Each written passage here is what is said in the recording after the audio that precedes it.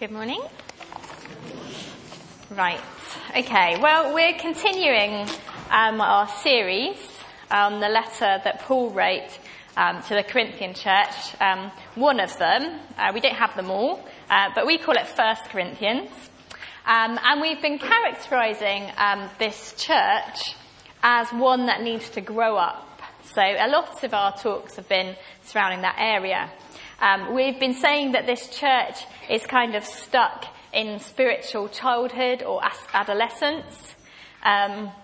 This church is sort of really wants to be religious. They're really excited. They're always kind of boasting about who is the best at this and the best at that.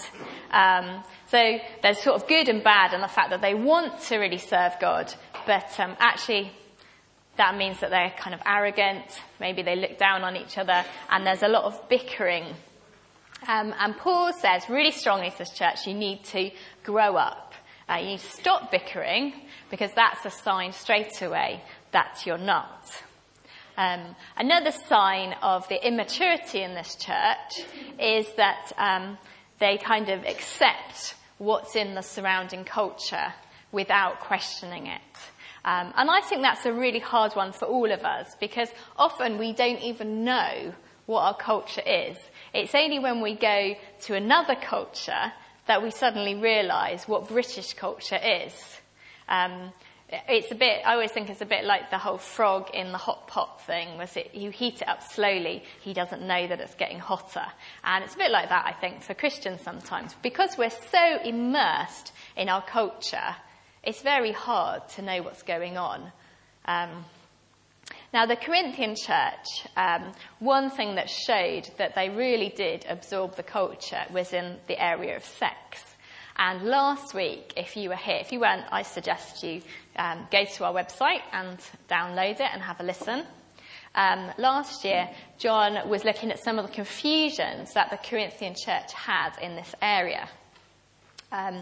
One of them is seen in chapter 7, right at the beginning of the chapter. So you can look there if you want. Now's a good time to do it. Let's open our Bibles, if you want to, at chapter 7.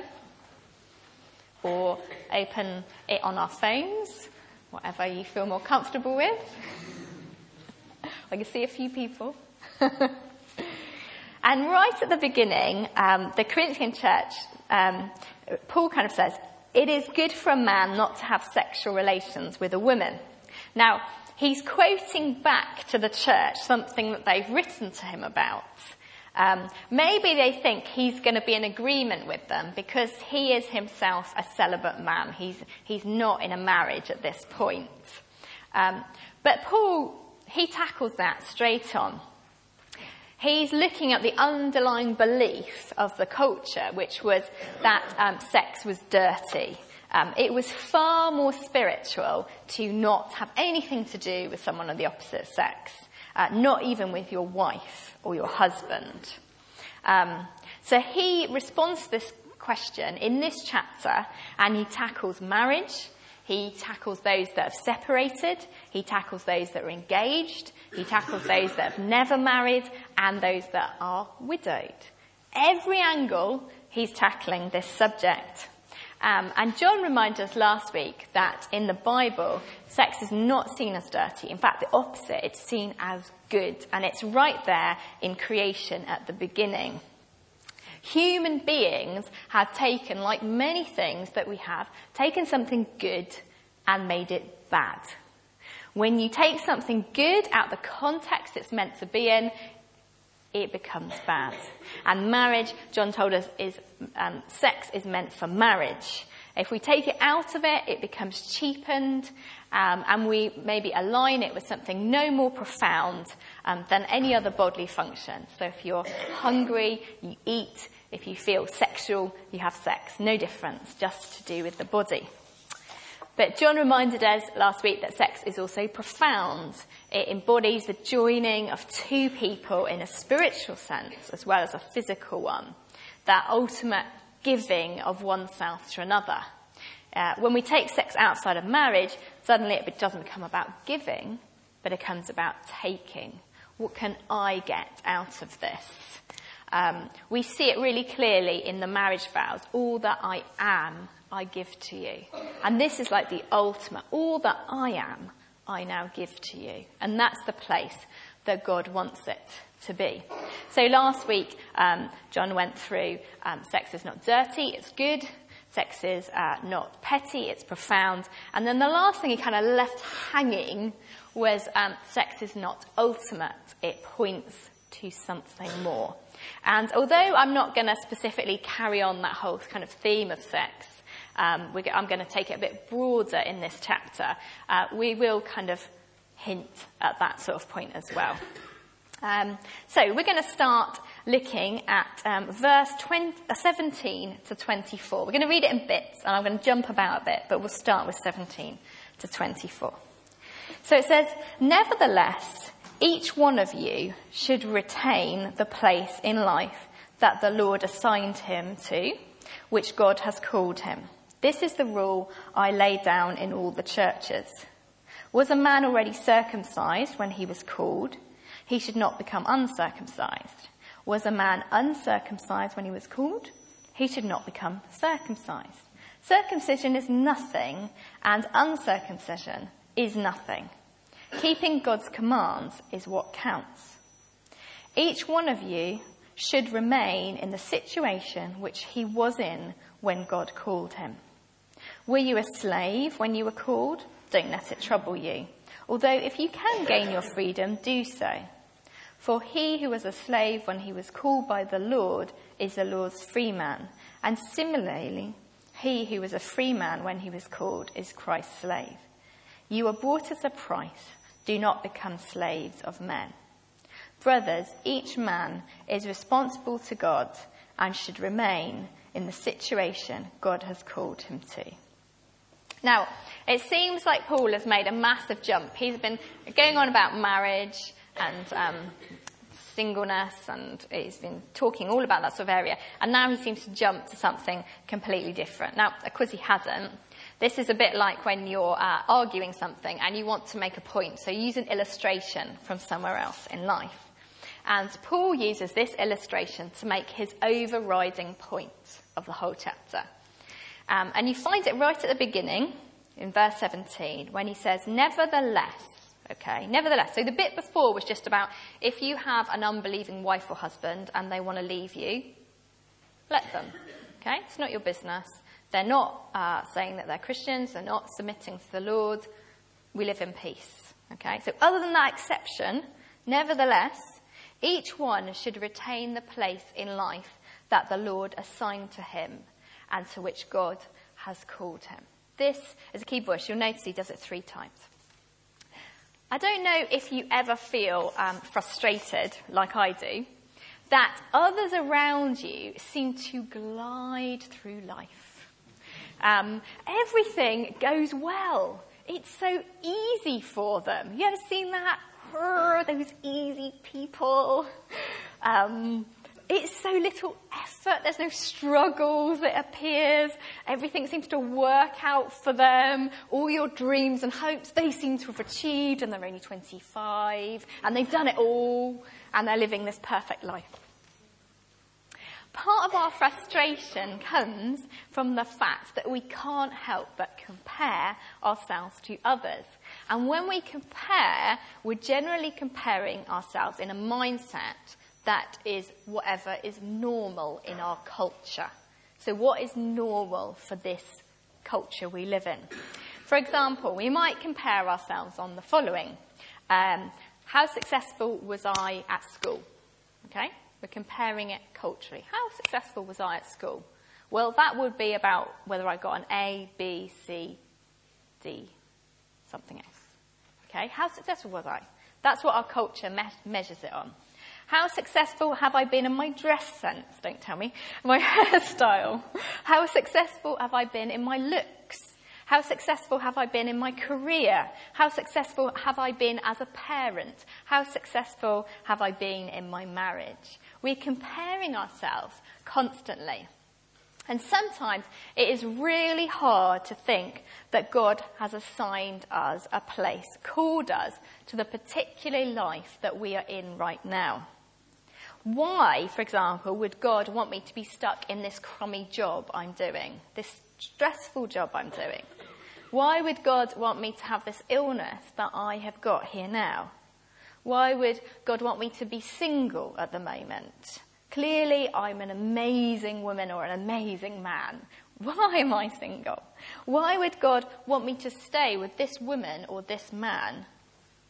At the moment, they don't seem to love me or love God. So why would he want me to stay there? Surely God cannot expect this of me. Now, those are tough things. Don't flee the room. There'll be kind of stuff coming. Paul uses here two popular issues where people want to change their situation. But they either can't change it or it is really hard to do that. Okay. So first, circumcision. Some thought it made them more holy. Some were embarrassed by it. You're probably thinking, how on earth can you become uncircumcised? I read some very weird stuff about people drawing stuff, but, and someone mentioned an episode in Friends, but we won't go into that, okay? But they're fixating on what was a norm. In this kind of culture, maybe it suggested Jewishness wasn't a great thing to be at that time. Maybe they want to elevate their religious status. But they'd lost sight of what really counted. And Paul says to them, look, none of that matters. What matters is keeping God's commandments. He takes them back to that. Secondly, Paul takes something they can't change, slavery. They might desire to be free, but if you're a slave, you're a slave. You can't just go, oh, I'm off now. Thank you. Had enough of you. Actually, it doesn't work like that, does it? And Paul tells them not to be anxious. He points them to the gospel and he says, look, your true master, and we all need to do this, don't we? Your true master is Jesus, not the person you're working for. He's the one you're ultimately bound to. And you can imagine, can't you, the people reading Paul's letter, they're still so frustrated.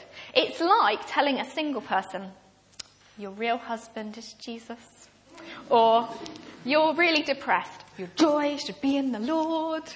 Okay? It's a bit like that. We don't really want to hear it because, what we want is God to change our situation into what we perceive as being perfect right now.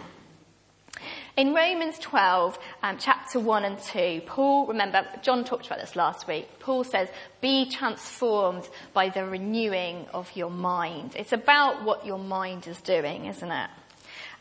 You need to rework your mind. We're in a culture that's driving into our mind all the time what is right, what is acceptable, what we should be striving for, what is normal. And we need to be looking not to that, but to the Word of God to see what counts. Who is Jesus? Why is the world the way it is? How should I live? What about my current situation? And we often sometimes do know the truth. We say, Lee, I know that, but these feelings I have are so strong. Such powerful emotions inside me. It's too strong for me. And Paul wants to change their attitude to the situation to see what really counts, giving them hope. And 3 times in this situation, Paul tells them to walk with Jesus where they are. Now, it doesn't exactly say that in the NIV. It talks about remaining in the situation. But the gist of it, or if you look at the Greek, is about walking. So imagine this. He's telling them to walk with Jesus where they are. It can be really tempting to excuse ourselves, saying, I'd be a much better Christian, actually, if I'd been given something different in life, if I'd had different cards dealt to me. If I'd inherited money, I'd be really generous with it. If I had a huge home, actually, I'd be really hospitable. I'd have loads of people over. If I was born in a different culture where there weren't so many pressures, maybe I wouldn't, I'd have more free time. If I'd had more loving parents, perhaps I would know how to love people. Or if I'd been blessed with intelligence, perhaps I could do a really valuable job for the Lord.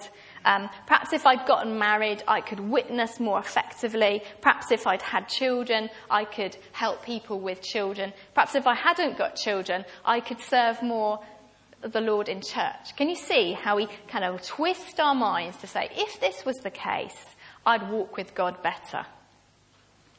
And Paul is clear that we shouldn't be begrudging our situation, but recognise that God has assigned us the place that we're in at this time in this life. We've got a job to do to serve him and to point others to him. So you're now saying, okay, Lee, thanks for that. So you're just telling me now, this is my lot. Get on with it. Well, yeah, yes and no. If you look at what Paul says to the slave, he says, if you can gain your freedom, do so. Okay, if you can gain your freedom, do so. So he's not saying slavery's right, that's it, just get on with it, tough. He says, if you can gain your freedom, do so.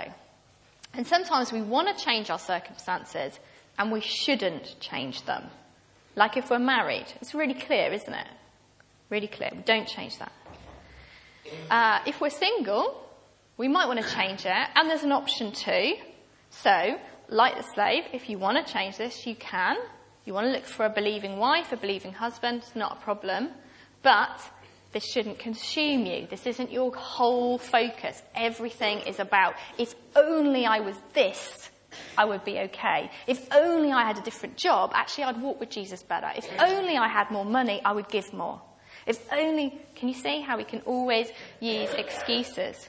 Ephesians 2, verse 10 says, for we are God's workmanship, created in Christ Jesus to do good works, which God prepared in advance for us to do. Whatever our situation, whatever our background, our marital status, our nationality, we're to serve Jesus faithfully where we are. It's not wrong to make plans for the future, is it? It's not wrong to provide for our families. But Paul is saying if we allow ourselves to become totally consumed with our situation, we'll lose sight of what counts. And also, I think we need to remember, walking with Jesus in our situation, once we've got our mindset on, it's not going to mean that this heart suddenly goes, woohoo, I'm fine now. Actually, it's often still tough, isn't it? It's often still painful. Tears of regret, tears of pain, tears of frustration. Following Jesus can often feel like anything but a blessing, actually. You find yourself thinking, actually, if I wasn't a Christian, I'd probably be a lot better off right now. If I wasn't a Christian, I'd probably be married, actually. Because being a Christian, I've now got this many people I could marry, and actually none of them seem to be the right one for me. Or if I was a Christian, if I wasn't a Christian, I might be divorced now. I might have found someone else. There's a verse in 1 Peter that says, but even if you should suffer for what is right, you are blessed. And sometimes doing what is right, living kingdom values, things that we think are the right thing to do based on what God has said, that ultimately God is good and he has good things for us, and we will trust him even in this very difficult situation. We might be suffering. We can sometimes think it's a very high price I'm paying here for kingdom values. But it's deep down, isn't it? And I hear people say this time and time again, that life isn't great, life's not brilliant, it's tough, I'm struggling, but I'm going to choose that path because I know ultimately that Jesus is Lord, that God is good, and that he has a future and a hope for me. Let's look at verse 25 to 28, and then we're going to jump to 36 to 38, squashing some things. It says, now about virgins, I have no command from the Lord, but I give a judgment as one who by the Lord's mercy is trustworthy. Because of the present crisis, I think that it's good for you to remain as you are. Are you married? Do not seek divorce. Are you unmarried? Do not look for a wife. But if you do marry, ye have not sinned. And if a virgin marries, she has not sinned. But those who marry will face many troubles in this life, and I want to spare you of this. If anyone thinks, verse 36, if anyone thinks he's acting improperly towards the virgin he is engaged to, and if she's getting along in years, and he feels he ought to marry, he should do as he wants. He's not sinning. They should get married, but the man who settled the matter in his own mind, who is under no compulsion, but has control over his own will, and who has made up his mind not to marry the virgin, this man also does the right thing. So then, he who marries the virgin does right, but he who does not marry her does even better. I love this. Okay, now Paul, following his illustration, remember, remain where you are, okay? He returns to the questions, okay? Because when he starts, he says, asking the questions that you sent to me in your letter, okay? So there's been some letters before. He returns to the questions. And the Corinthian congregation, they want to know about those people that are engaged, okay? Or the unmarried. And Paul gives this advice. And he says here, doesn't he, and in other parts, that, it's not from the Old Testament that he's getting this. It's not from the teaching of Jesus. But he's giving godly advice to them as their pastor. Okay? This is what he's doing.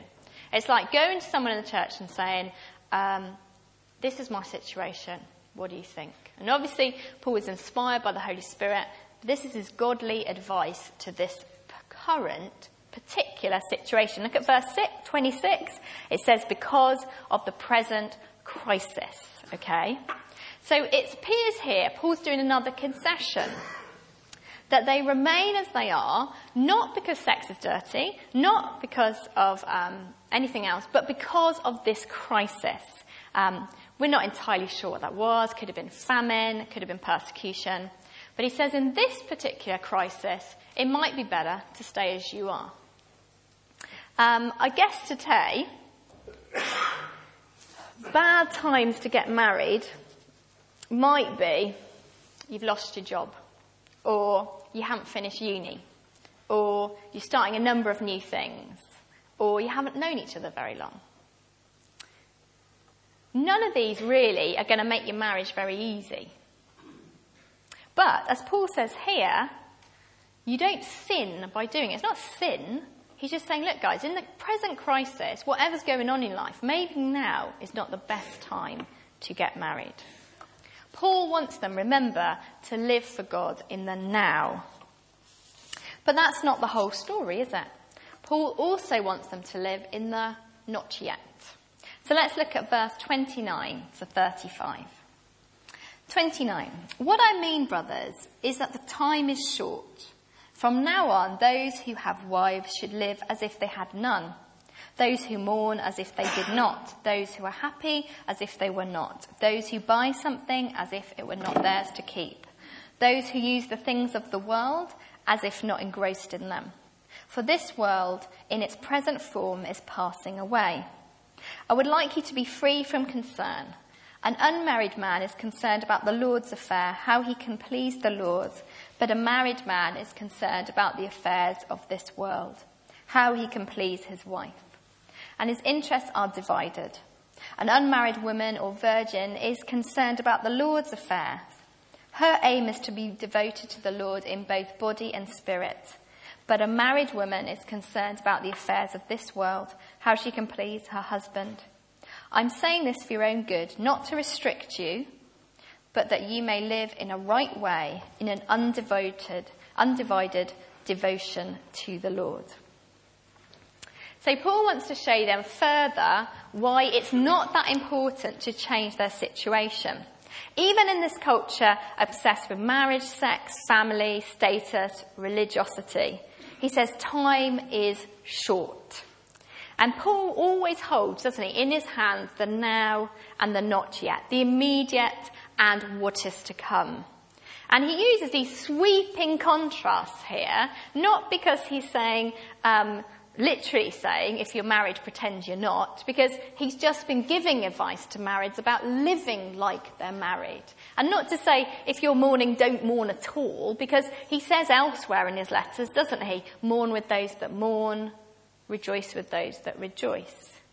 But he wants to give this contrast. He wants to make a point that these things are not to overwhelm them so much that they become the consumed kind of bit of their thoughts, that all they can think about is this.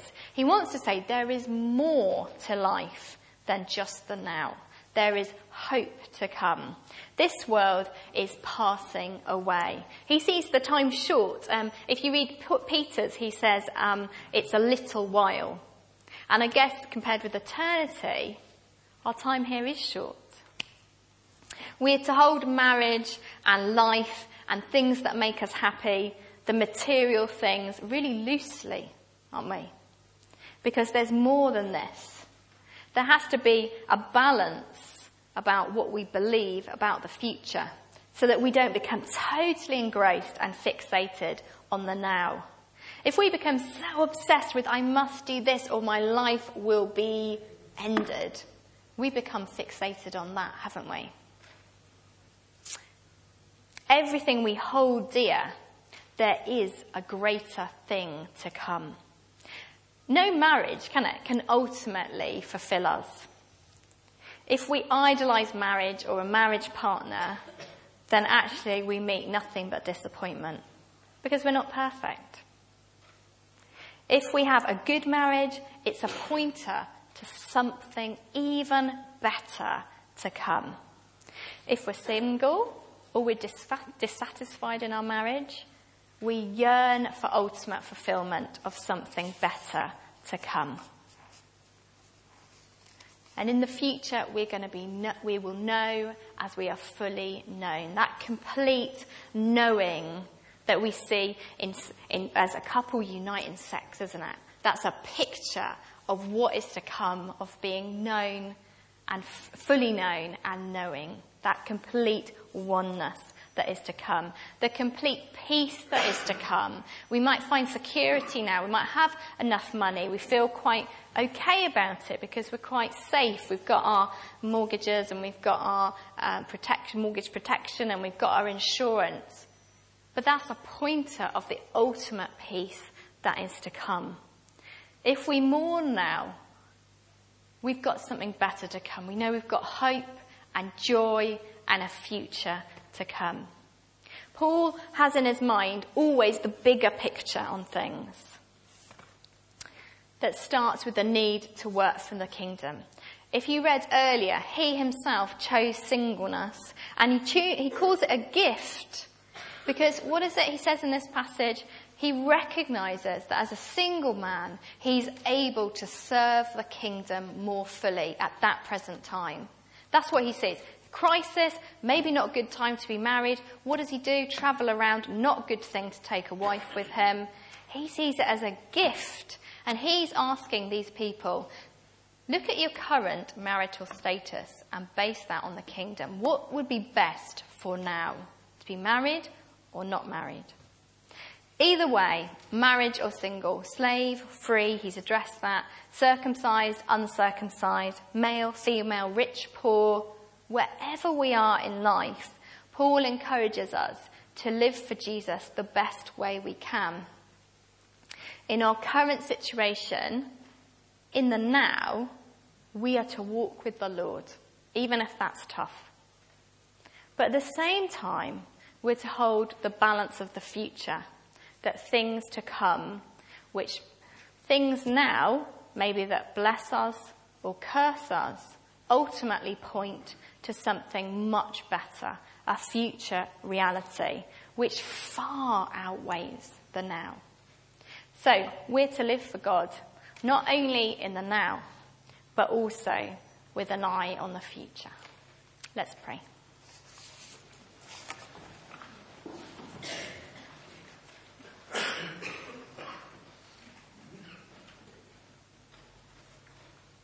Father, sometimes it is really hard to live in the now, and we feel frustrated, we feel pain, we feel suffering. But Lord, as a community of people, we choose today to say that we will serve you. That ultimately we know that you are our hope. You are our future. You are a good God. You love us. And we declare that today, that we will walk with you.